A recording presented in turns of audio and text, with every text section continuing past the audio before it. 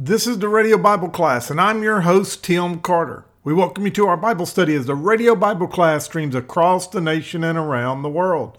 We bring to you a message how Christ ministers to his disciples after the resurrection. We greet you on the internet and radio with the message that Jesus is alive today. Now, today's lesson is titled Return of the Ark, and it comes from 1 Samuel 6, 1 through 21. But before we start our lesson today, Word Talking could use your support. Now, playing music on the radio may sound simple, but actually it's quite costly due to publishing rights and royalties. And before that first song is ever played, there's utility bills and tower rental fees and maintenance and so forth. We need people just like you to help with a tax-deductible gift. So won't you do that today? You can do that by calling us at 601-483-8648. And there they can take your information safely and securely over the phone. Or mail us your gift to Word Talk Inc., P.O. Box 4334, Meridian, Mississippi 39304. Now, your gift to Word Talk Inc. is IRS approved as a 501c3 tax-exempt ministry.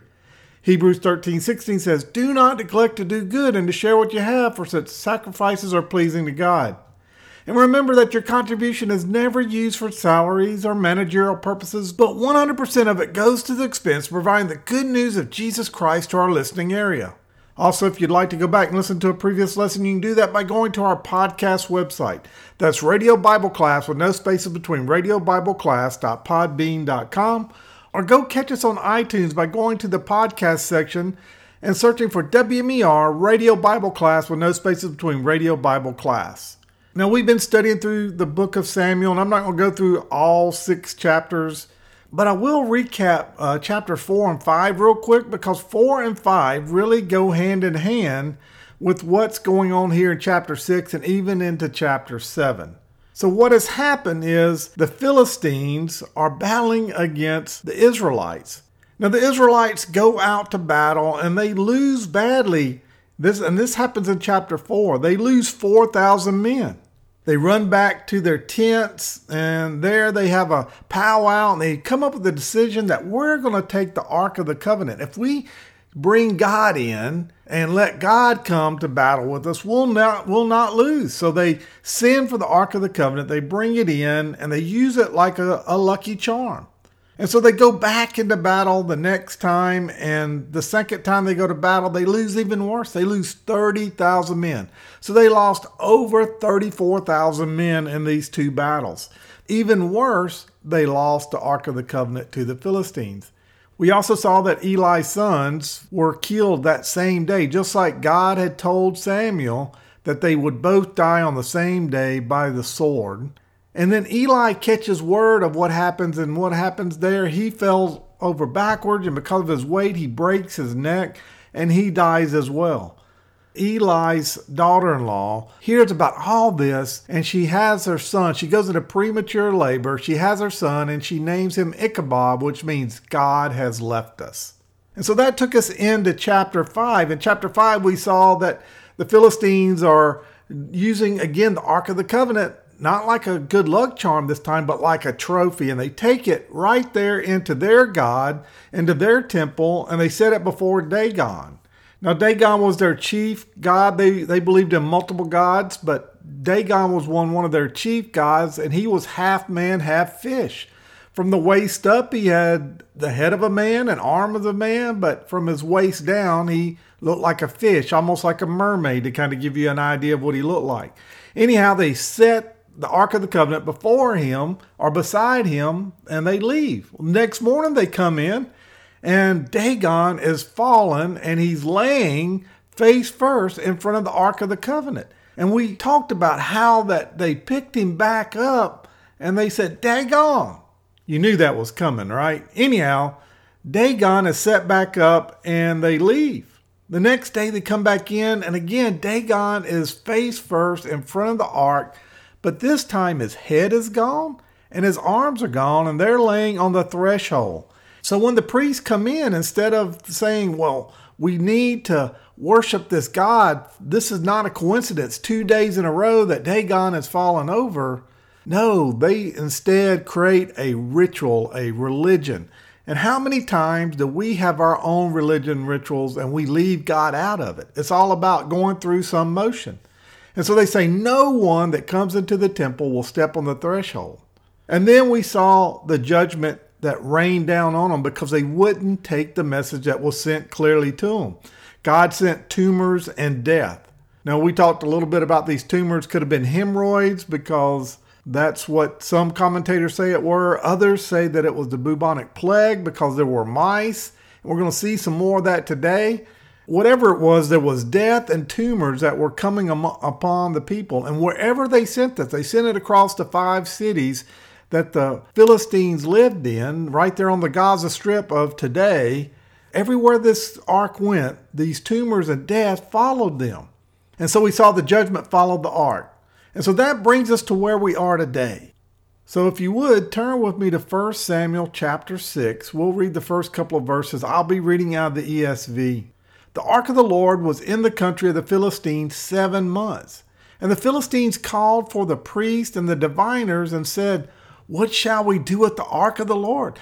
Tell us with what we shall send it to its place." They said, "If you send away the ark of the God of Israel, do not send it empty, but by all means return him a guilt offering. And then you will be healed, and it will be known to you why his hand does not turn away from you." And they said, "What is a guilt offering that we shall return to him?" They answered, 5 golden tumors and 5 golden mice, according to the number of the lords of the Philistines, for the same plague was on all of you and on your lords. So you must make images of the tumors and the images of the mice that ravage the land and give glory to God of Israel. Perhaps he will lighten his hand from you and your gods and your land. And we'll stop right there for now. And as I said earlier, we see right here that the Philistines, they've captured the ark, they brought it back in their territory, they put it in the temple, and God has sent tumors among the Philistines. Now, again, most commentators now believe this was the bubonic plague, and it was carried by an infestation of rats. That's why they're saying you need a golden image of the tumor and you need a golden image of the mice or the rat. Also remember that this plague followed the ark, so it went across all 5 cities, and that's why they came up with a number of 5. How many tumors and how many rats? They need 5. It's been 7 months that this has been going on, and it's been getting worse and worse to the point they finally had enough. And they call their priests and their diviners, and those are folks that seek the occult. Those are folks that are not calling out to God, but they are calling out to the dead. And they ask them, "What shall we do with this ark of the Lord? Tell us how we should send it back to its place." And we find the answer, like I said, in verse 3 through 6. For me, I think you could sum all this up that they had a desire to rid themselves of this ark. They were tired of the tumors and the plague and the death that followed this ark. Even though it originally was a trophy for them, now they want to get rid of it. You know what? There are people today that want to get rid of God. They're afraid of God. They're afraid of his holiness, so they push him away. And that's what we see what's happening here is that they're afraid of this ark, this holiness of this ark, and they're pushing God away. Let me ask you the question. What does it mean to fear the Lord? The book of Proverbs says in Proverbs 9:10 that the fear of the Lord is the beginning of wisdom. But a lot of people get confused by that. They say, "But I thought God loved us. Isn't he our Father? And aren't I supposed to love him? How can I love a God that I'm afraid of?" And you know what? That's really a good question. And we see that right here. These folks are afraid of God. They're pushing the ark away. And you know what? Just like what we read, sometimes we respond the same way these Philistines do. We don't understand God. We don't know God. So what do? We try to buy God. And that's what the diviners tell them to do. They say, pay a guilt offering. And again, back in those days, they're halfway right. The law of Moses talked about a guilt offering. And they tell them to give 5 golden tumors and 5 golden rats. There are people today that give to the church and they try to do good. They do all that because they want to appease God, because they're afraid that the wrath of God is going to come down on them about their sin instead of just asking for forgiveness of their sins. But anyhow, we see that the Philistines, they mean well, but they get it wrong. God didn't want a statue for a guilt offering. He wanted a sacrifice. The Philistines attempt to pay honor to God through a golden image, but only a sacrifice would work as a guilt offering. According to the book of Leviticus, you were supposed to sacrifice a ram for this type of offering. And secondly, these images they made would not be pleasing to God. Tumors were a form of an unclean skin. Again, that's part of Leviticus. And these rats were an unclean animal. Again, we see that in Leviticus.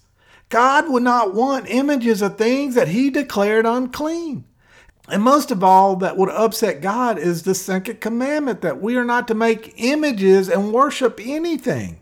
But you may go, Tim, well, look, the Philistine priests, they didn't know any of this, and that is correct. They just wanted to get rid of the ark. So they made their plan according to their own wisdom, and they urged the Philistines not to harden their hearts like the Egyptians did. Let's go see that. They remind them not to repeat history. Look at verse 6 with me. Why should you harden your hearts as the Egyptians and the Pharaoh hardened their hearts? After he had dealt severely with them, did they not send the people away and they departed? Now then, take and prepare a new cart and 2 milk cows, of which there have never come a yoke, and yoke the cows to the cart, but take their calves home, away from them. And take the ark of the Lord and place it on the cart, and put in a box at his side the figures of the gold which you are returning to him as a guilt offering. And then send it off and let it go its way and watch. And if it goes up to the way of its own land, then to Beth-Shemesh, then it is he who has done us this great harm. But if not, then we shall know that it is not his hand that has struck us. It happened to us by coincidence. We'll stop right there. So in verse 6, they say, don't harden your heart like the Egyptians, like Pharaoh did. Remember all the plagues that we've heard about? So we know that these guys knew the stories. Now, they didn't have all the knowledge of God. We already talked about that. But they had heard the stories about the plagues that came on Pharaoh. They had heard about the exodus that the nation of Israel did from Egypt. And they say, remember, don't be like the Egyptians. Don't let your heart get hardened. Let's do this. Let's get it out. And this is how we're going to do it. Remember, too, during this time that priests worked off fear, especially these priests. And so they devised a plan to make things harder than it really should be. They're going to test God. And so they coached them on how to return the ark with a test. They tell them you got to get 2 cows that have never been yoked. You build this cart and you put the trespassing in a box beside the ark that's on the cart, and then you send it back, and if it goes back, then it was God that did it, and if it doesn't go back, then it was just a coincidence. And they want it to be a coincidence so that they can say, see, God doesn't really exist. We still have Dagon. Dagon is greater than the Israelite God. So let's see how this test turns out. Look back with me at verse 10. The men did so, and they took 2 milk cows, and they yoked them to the cart and shut up their calves at home. And they put the ark of the Lord on the cart, and the box with the golden mice and the images of their tumors. And the cows went straight in the direction of Beth-Shemesh, along the highway, lowing the whole way. They turned neither to the right or to the left, and the Lord of the Philistines went after them, and as far as the border of Beth-Shemesh. We'll stop right there. So the plan here was really simple. They were to put the ark and the golden objects on the cart. They were to hitch the cart up to a pair of cows. These cows were ones that have never been yoked before, which means that they should fight against each other than rather walk smoothly together in the same direction. But not only that, these 2 cows just had given birth. The Philistines said, take the calves away and put them up. Put them in a pen, which means that the mothers, the cows, would be trying to get back to their calves, walking the other way. But not only that, but there is no one to lead or drive these cows towards Beth-Shemesh. They just hitch them up and they let them go. Let's see what happens. In other words, they've stacked the deck against the cows ever heading back to Israel with the ark. And they do this because they don't want to admit that God is greater. They have a fear that their God is not as big or not as great as the God of Abraham, Isaac, and Jacob. So what happens? What did the cows do? Well, in verse 12, it tells us that God passed the test. The cows went straight up to Beth-Shemesh. They didn't turn to the left, they didn't turn to the right, but they kept going. They were lowing the whole way. The Philistines were afraid of God's holiness and they pushed him away. Instead of submitting to God and worshiping him, they sent the ark back to Israel because they needed a God that they could control. They wanted to be in control. It was about power. So they pushed God away. They don't want to submit to the holiness of God. With Dagon, they don't have to worry about that. They can set the rules. They can intimidate with fear and have the people do whatever they want because they get to say what Dagon says. But here we see that God passes the test. God takes these two cows, lowing the whole way. That word lowing right there means they were moo, moo. They were whining, they're fussing. They want to get back to their children. But either God or an angel or someone takes these two cows and he takes them straight up the road. This story reminds me of a New Testament story about Jesus and the pigs, where Jesus cast out demons from that man that was in the graveyard into a herd of pigs, and the whole herd of pigs stampeded over the cliff into the water. The Bible tells us that when the people saw what had happened, they were afraid and they pleaded with Jesus to go away. They were afraid of God and His holiness, and they pushed Him away. Today, are you afraid of God? If you don't know God's forgiveness through Jesus Christ, then you're still under God's judgment for sin. And yes, you should be afraid. There will be a day of reckoning. That may not be tomorrow, but there is a day coming where God's judgment will rain down on you if you have not accepted Jesus as Lord of your life, if you've not asked Him to forgive you of your sins. But you don't have to be like the Philistines. You don't have to keep pushing God away. Today, just by saying, Jesus, forgive me of my sins, become Lord of my life. Lord, I believe on your finished work on the cross. The Bible tells us if we will confess with our mouth and we will believe in our heart that we will be saved. But now look what happens once the cows do get to Beth Shemesh. After God has overcome this, we see that God's people receive Him with the holiness that He deserves. Look at verse 13 through 18 with me. Now the people of Beth Shemesh were reaping their wheat harvest in the valley when they lifted up their eyes and they saw the ark. They rejoiced to see it. See, they didn't expect it back. They thought it was gone for good. The cart came into the field of Joshua of Beth Shemesh and stopped there. A great stone was there, and they split up the wood of the cart and they offered the cows as a burnt offering to the Lord. And the Levites took down the ark of the Lord and the box that was beside it, in which were the golden figures, and they set them upon a great stone. And the men of Beth Shemesh offered burnt offerings and sacrificed sacrifices on that day to the Lord. And when the 5 lords of the Philistines saw it, they returned that day to Ekron. These are the golden tumors that the Philistines returned as a guilt offering to the Lord, one of Ashdod, one for Gaza, one for Ashkelon, one for Gath, and one for Ekron. And the golden mice according to the number of the cities of the Philistines belonging to the 5 lords, both fortified cities and unwailing villages. The great stone beside which they set down the ark of the Lord is a witness to this day in the field of Joshua of Beth Shemesh. And we'll stop right there. So we saw that the Philistines were afraid of God and they pushed His holiness away. But now we see people that receive the holiness of God. They receive it gladly. And this is illustrated right here in Beth Shemesh. How did the people of Beth Shemesh show reverence to God and His holiness? Well, first, they put God into their lives. It was the wheat harvest, which was going on during that season. And they worked hard every day, and the wheat harvest was what they would go and they would get the harvest, and then they would take part of that and they would give the first fruits. That's where we get that term. But when this cart comes in, what do they immediately do? They stop what they're doing and they take the ark and they get the Levites, the only people that are supposed to touch this, and they put it down, and then they take the cart and they make a sacrifice. They chop up the wood of the cart and then they sacrifice the cows.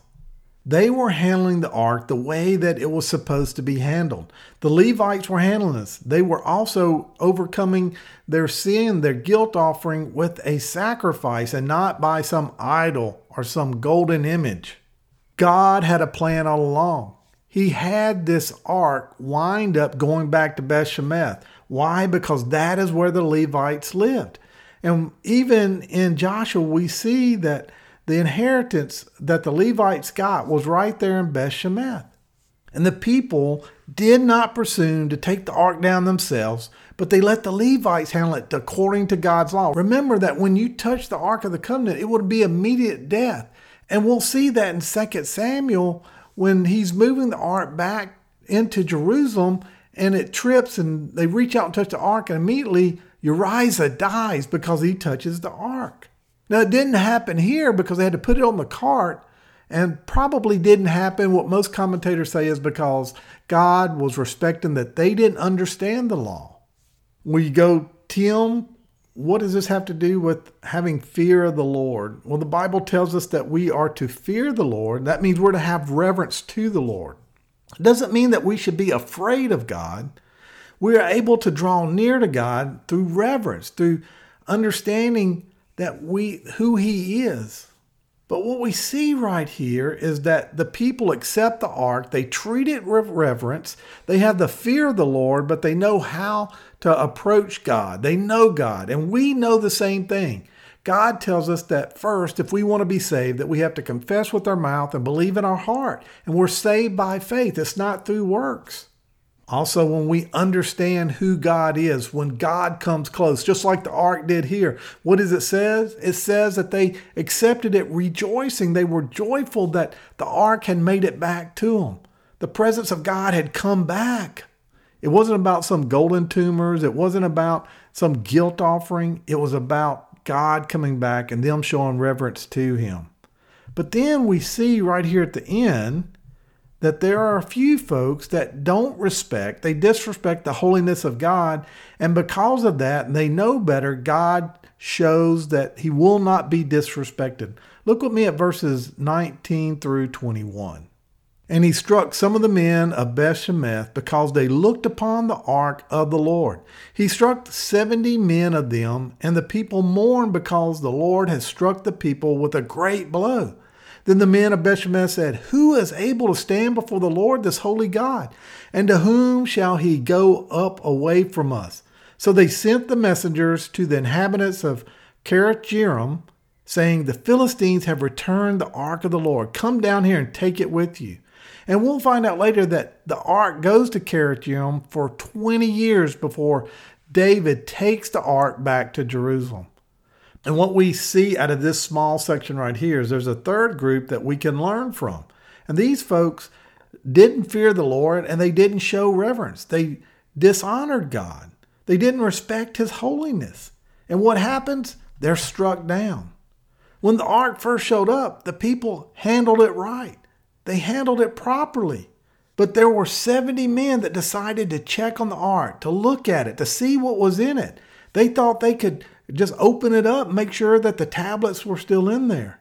The ark was to be kept behind a curtain in the innermost room of the tabernacle. And when it was time to move the ark, the priests would first come and they would cover it up. And then the Levites would carry it to its new destination. So these men that looked into the ark was just a complete disrespect to God's holiness. And what happened? Well, the Bible tells us right here. If you've ever seen the movie Indiana Jones, you know that bad things happen when you look into the ark, just like they did in that movie. 70 men that looked into the ark, 70 men died. And that shows us that when we disrespect God's holiness, when we provoke God's anger, that we need to be careful. And how do we disrespect God's holiness today? Well, there's several ways. One way is that we show lack of respect to God's word. We proclaim to be a Christian. We proclaim that God is Lord of our life, yet we disrespect His word completely. We disobey what God's word says in our lives. We live openly in sin. Now, each of us that are saved, we do sin. I'll be the first to admit that I'm a sinner. And that's why I need God's mercies every morning. And the Bible tells us that we have new mercies every day. But I don't openly live in sin, and I hope you don't either. If you do, I pray right now that God would convict you of that and that you will get it right today. But the main way that we show disrespect for God's holiness today is that we reject Jesus Christ as Lord and Savior. God sent His Son as a perfect and holy sacrifice for our sins. What greater disrespect do we show to God's holiness than rejecting His Son? 70 men from Beth-Shemesh looked into the ark and they died. The people rejoicing turned to mourning. They asked, Who can stand in the presence of the Lord, this holy God? To whom will the ark go up from here? And then suddenly they found themselves in the same position as the Philistines were. They were afraid of God and His holiness, and they wanted to push God away. Originally they were rejoicing. Now they want to push God away. They're afraid of God. I'm almost out of time, so let me close with this final thought. What is your attitude towards God today? If you're afraid of God, you will only push him away. That's not a good response. That's not what God wants. That's not what we should respond to. Now, if you have no fear of God, you will show disrespect to him and you'll provoke his anger. That's not a good response either. So the right answer is God wants us to come to him with the attitude of reverence and with respect. He wants us to recognize that he is God. He wants us to submit ourselves to him, make him Lord of our life, acknowledge his holiness, come confessing our sin and trusting in Jesus Christ alone. We saw that those that were afraid of God's holiness pushed him away. Those that showed disrespect to God provoked his anger. But those who have reverence for God's holiness received him gladly. Be like David wrote in Psalms 95, "Come, let us worship and bow down. Let us kneel before the Lord, our Maker. For he is our God, and we are the people of his pasture, the flock of his care." So today, how do you receive God? Do you push him away because you are afraid of his holiness? Do you disrespect him because you don't understand who God really is? Or is he Lord of your life? You're happy to have a relationship with him and spend time with him. Today, he's knocking on your heart, and he wants you to respond the third way. Will you do that? Let us pray. Dear Heavenly Father, we come before you today, Lord. We thank you for this time together. Lord, we thank you for this book of 1 Samuel. Lord, we thank you for your word. It's living and it's breathing, and we can learn from it. And here we saw that originally the nation of Israel used you like a lucky charm. They took you out there and they said, well, God's on our side. Hey, who can beat God? But they never asked you if that's what you wanted. Too many times we do the same thing. And then we see that there was these pagan people that didn't understand who you were. And they thought you were just some other God like their God. And when you sent a clear and concise message of who you were, they didn't listen. They tried to make you bow down to their God. But you showed them, Lord, that you were bigger than Dagon. And so they pushed you away. They were scared of you. They even responded like we do by testing you at times. And they sent you away with the test that you passed with flying colors. Lord, today there are those that are just like the Philistines. They don't know you.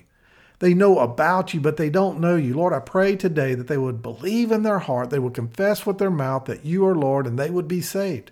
Lord, there are some, though, that do know you, but they've never taken their relationship past the salvation stage. Lord, they got over the line. They asked you to be Lord of their life. They believed in what you did, but they've never really built that relationship. Lord, I ask today that they would turn to you, Lord, that they would want you to be part of their life. Lord, that they would worship you, they would bow down to you, and they would spend time with you. They would feed from your pasture. They would be a member of your flock that you take care of. Lord, right now, we just thank you for the many blessings you give this ministry. Lord, let this word fall deep in the hearts that hear it. It's in your name we pray. It's in Jesus' name. Amen.